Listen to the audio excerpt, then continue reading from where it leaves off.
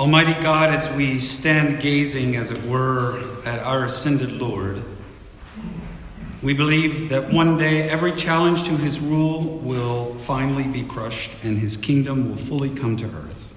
And to that we say, "Come, Lord Jesus." In the name of Jesus Christ, who reigns now with you and the Holy Spirit, one God, forever and ever. Amen. Recently, I had a meal with a couple of non-Christian friends, and the discussion moved along, and I would say even spiraled, as is often the case, toward the current political climate in our city and state. And as I normally do, I kind of just listened respectfully, and while they went back and forth, and they talked about the current state of the affairs, and when one of them finally, after they had gone back and forth for a while, looked at me and said, "So, are you a Republican or a Democrat?" My effort to explain how I can rationally be neither fell on deaf ears, I'm afraid. And they just kept pressing, and they kept pushing me. And I finally was a little exasperated, so I decided to pull the plug on the conversation, and I said, "Look, guys, I don't know what to tell you other than I belong to another world and another kingdom altogether." Can you imagine how that went? It was a bit like the moment when, and this has happened a lot over the years, when strangers would ask me what I do for a living. And I say, "I'm a pastor."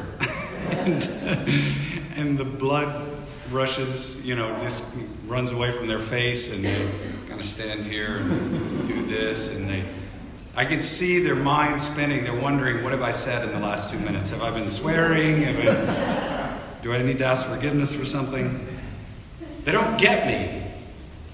They don't get me because I'm living in a different narrative, like you. I live in a different story. Their story tells them that we've all appeared out of the blue, quite by chance or by some other power, unknown force, and that our future is just emptiness, oblivion. As the Germans call it, das Nichtige, nothingness. Their story tells us that along the way on this accidental journey, our significance is bound up with how much we make of our own lives and how deeply connected we are to the powerful stories around us.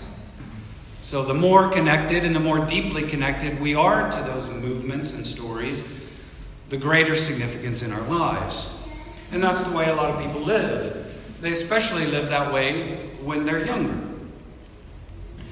It's fascinating to me, I have to say, that a given 18 to 34-year-old can express their disdain for white middle-class Christian preachers, while at the same time, by means of our modern media, that same person can become a preacher who is far more dogmatic and caustic and courageous than I ever dared to be.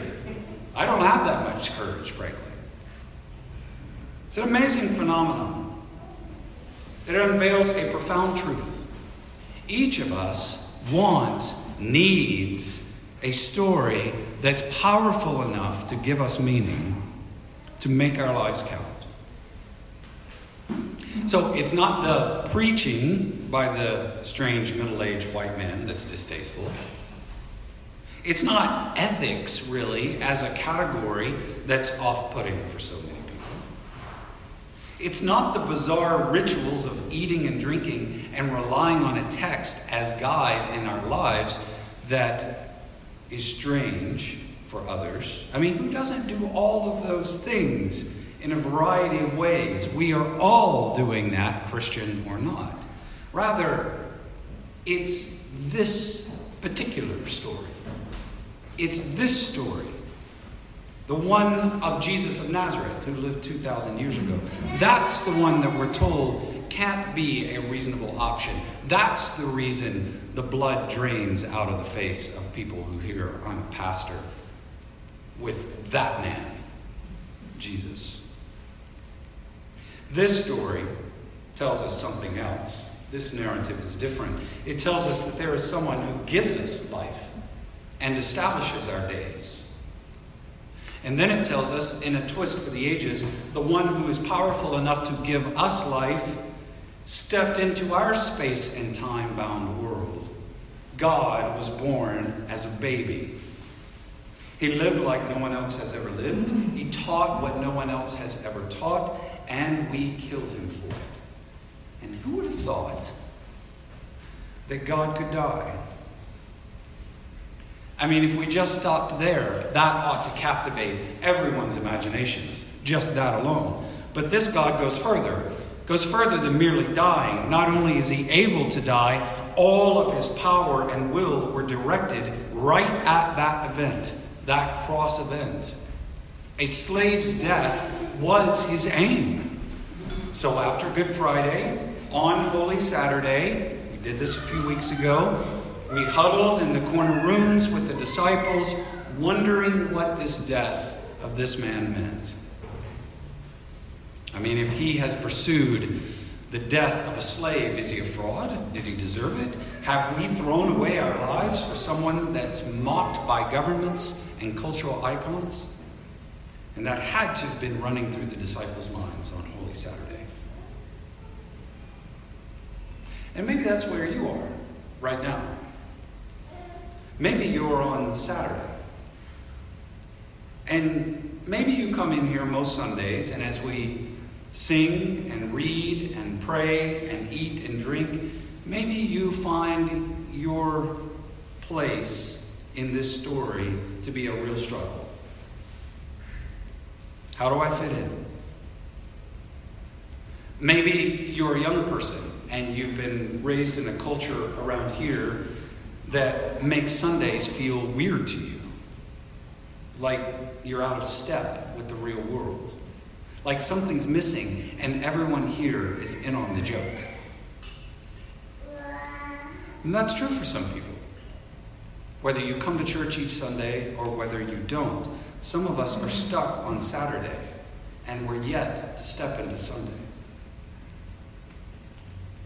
But on Sunday, in resurrection, God invites us to realize our salvation in Christ and to begin to live fully human lives. But if we stopped there, we'd miss a key piece of our story. Easter is not the end of the surprising nature of this Jesus story. It takes twists and turns we wouldn't write or expect.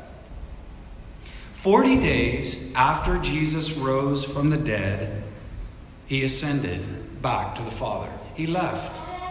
Unbelievable.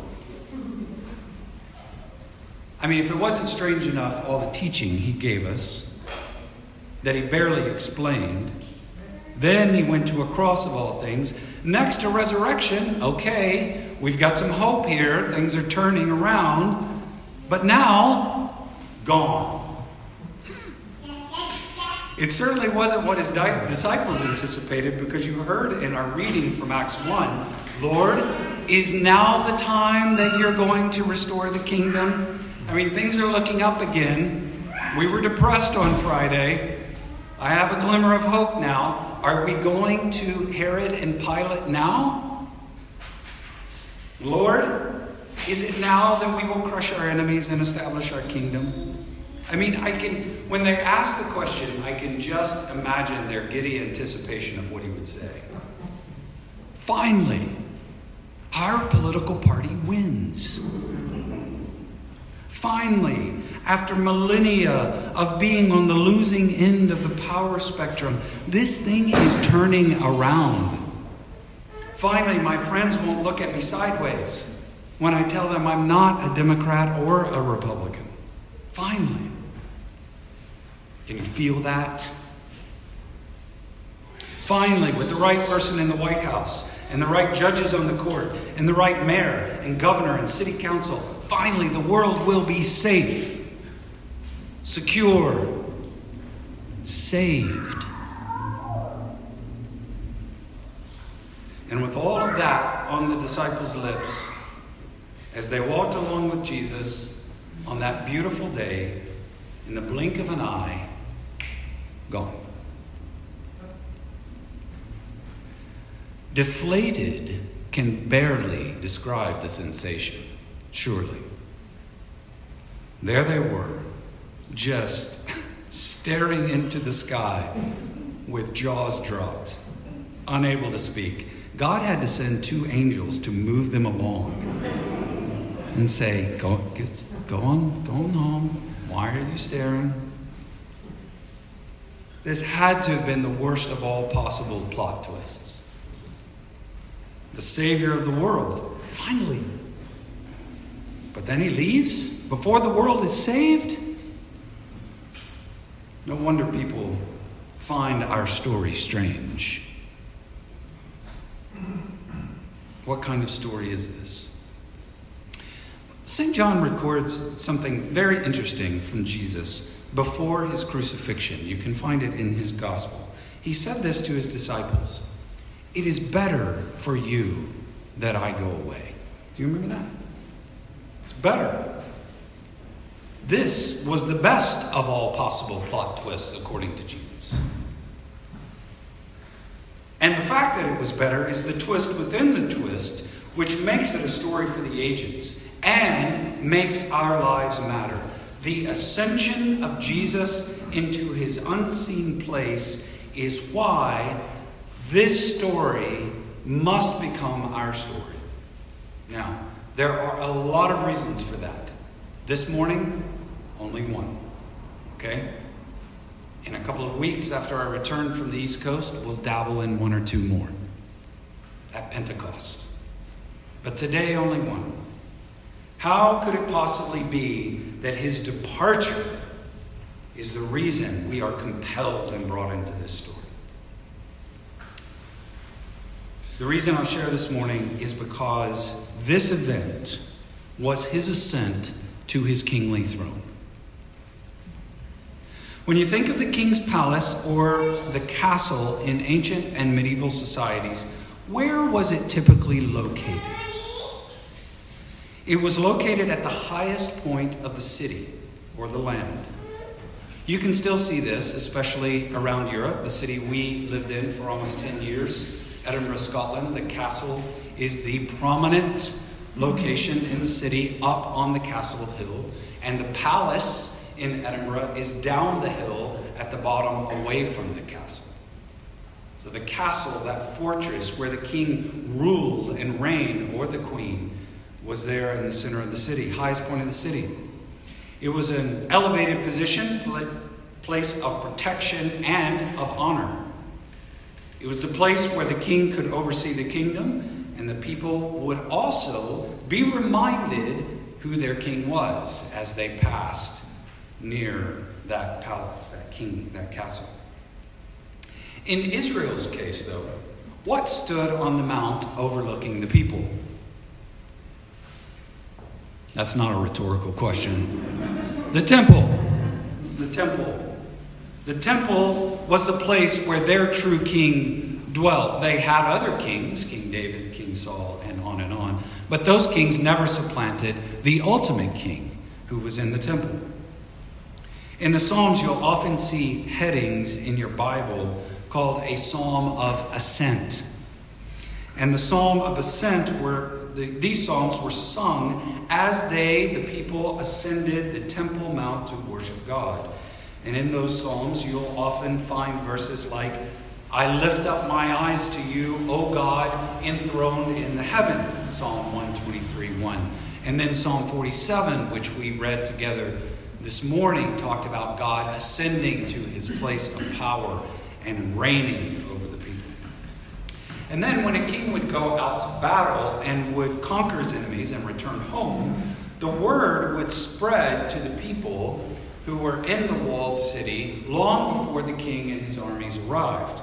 And they would leave the confines of the walled city. They would go out to meet the king, and they would together ascend and march with the king all the way to his throne, rejoicing that he had conquered his foes, and now he was back in his rightful place. And incidentally, in Thessalonians, Paul picks up this imagery when he talks about Jesus' return, that we will meet him in the air, and then Jesus will be enthroned permanently after his second return. So, the ascension is a signal to us that the king has accomplished his mission. He's defeated his foes and the foes of his people, his children, and he's going to sit on his throne to rule his kingdom. And so it really is better that Jesus left. Because now the king and his people have no rivals. Can you imagine a better story? Can you imagine a better one out there where the hero beats death, our ultimate enemy, and is now in charge? And yet, it feels to me like so many of us struggle to buy into that fully. That Jesus is an actual king right now.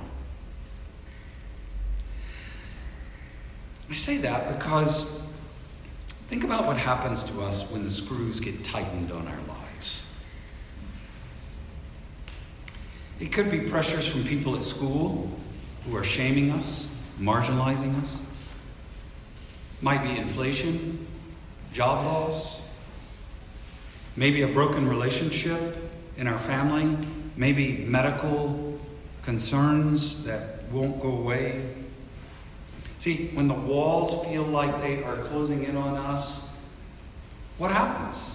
What happens to our sleep and our nerves and our patience with people around us? It kind of reveals something about where our heart is, doesn't it? Maybe our confidence is somewhere else. Maybe our confidence in having the good life is in other places other than in the ascended, ruling King Jesus. This might not be true for you.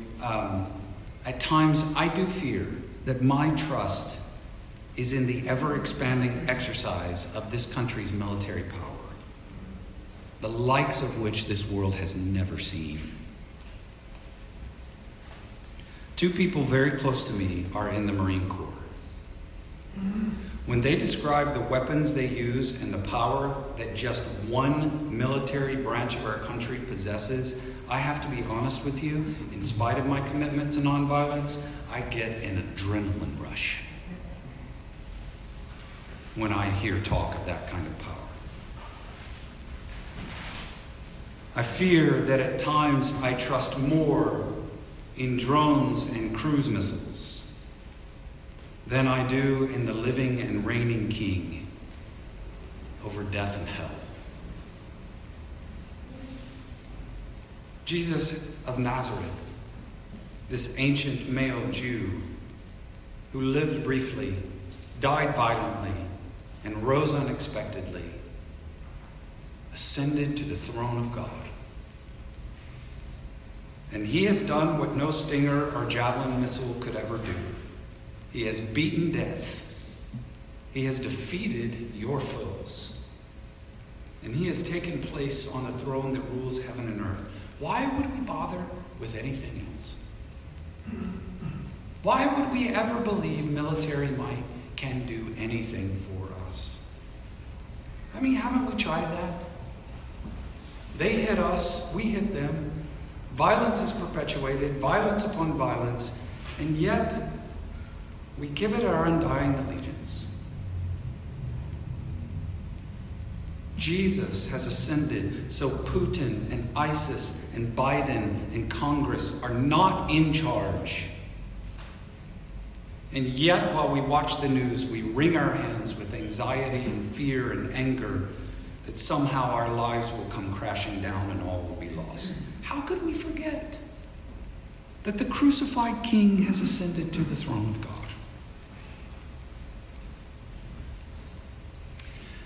I know what you're thinking. You're thinking, look, this is rhetoric. You haven't answered the toughest questions. Prove it. Prove that Jesus is King. I mean, I'm looking at my life, And this city, not to mention Buffalo, New York, you may have seen the news.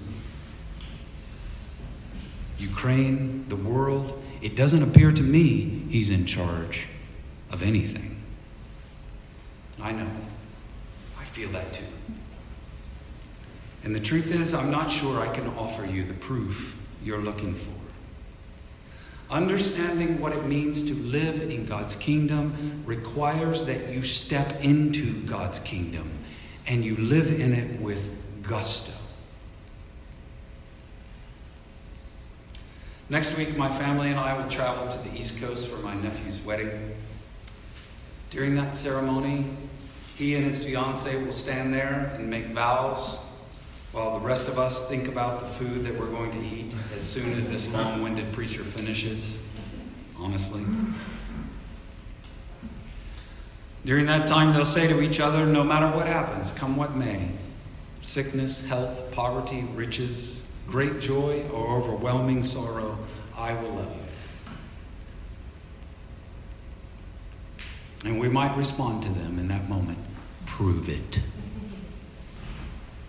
And the only way to know for sure that they're telling the truth, that they both mean it, is that they live in that story for the rest of their lives.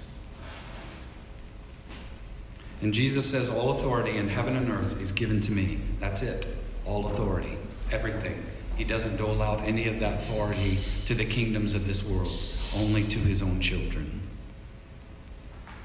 All authority is given to me. I'm the ascended king. I don't offer you all the answers, but I do offer you my power and my life and a future that you'd be crazy to reject. And my friend, live in this story. And if you do, no, your questions will not be fully answered, but the unsettledness that you feel will begin to fade, because in resurrection and ascension, fear gets driven out by love. Life will begin to take on a depth of meaning, even while being fully aware of our own sins and the church's sins and the tragedy of the world around us. Yes, all that is true, but that's no reason to abandon Jesus, because it's the very reason why we tenaciously hold to resurrection and ascension of the God-man. Where else will we go? Ourselves? Our careers? Our political movements?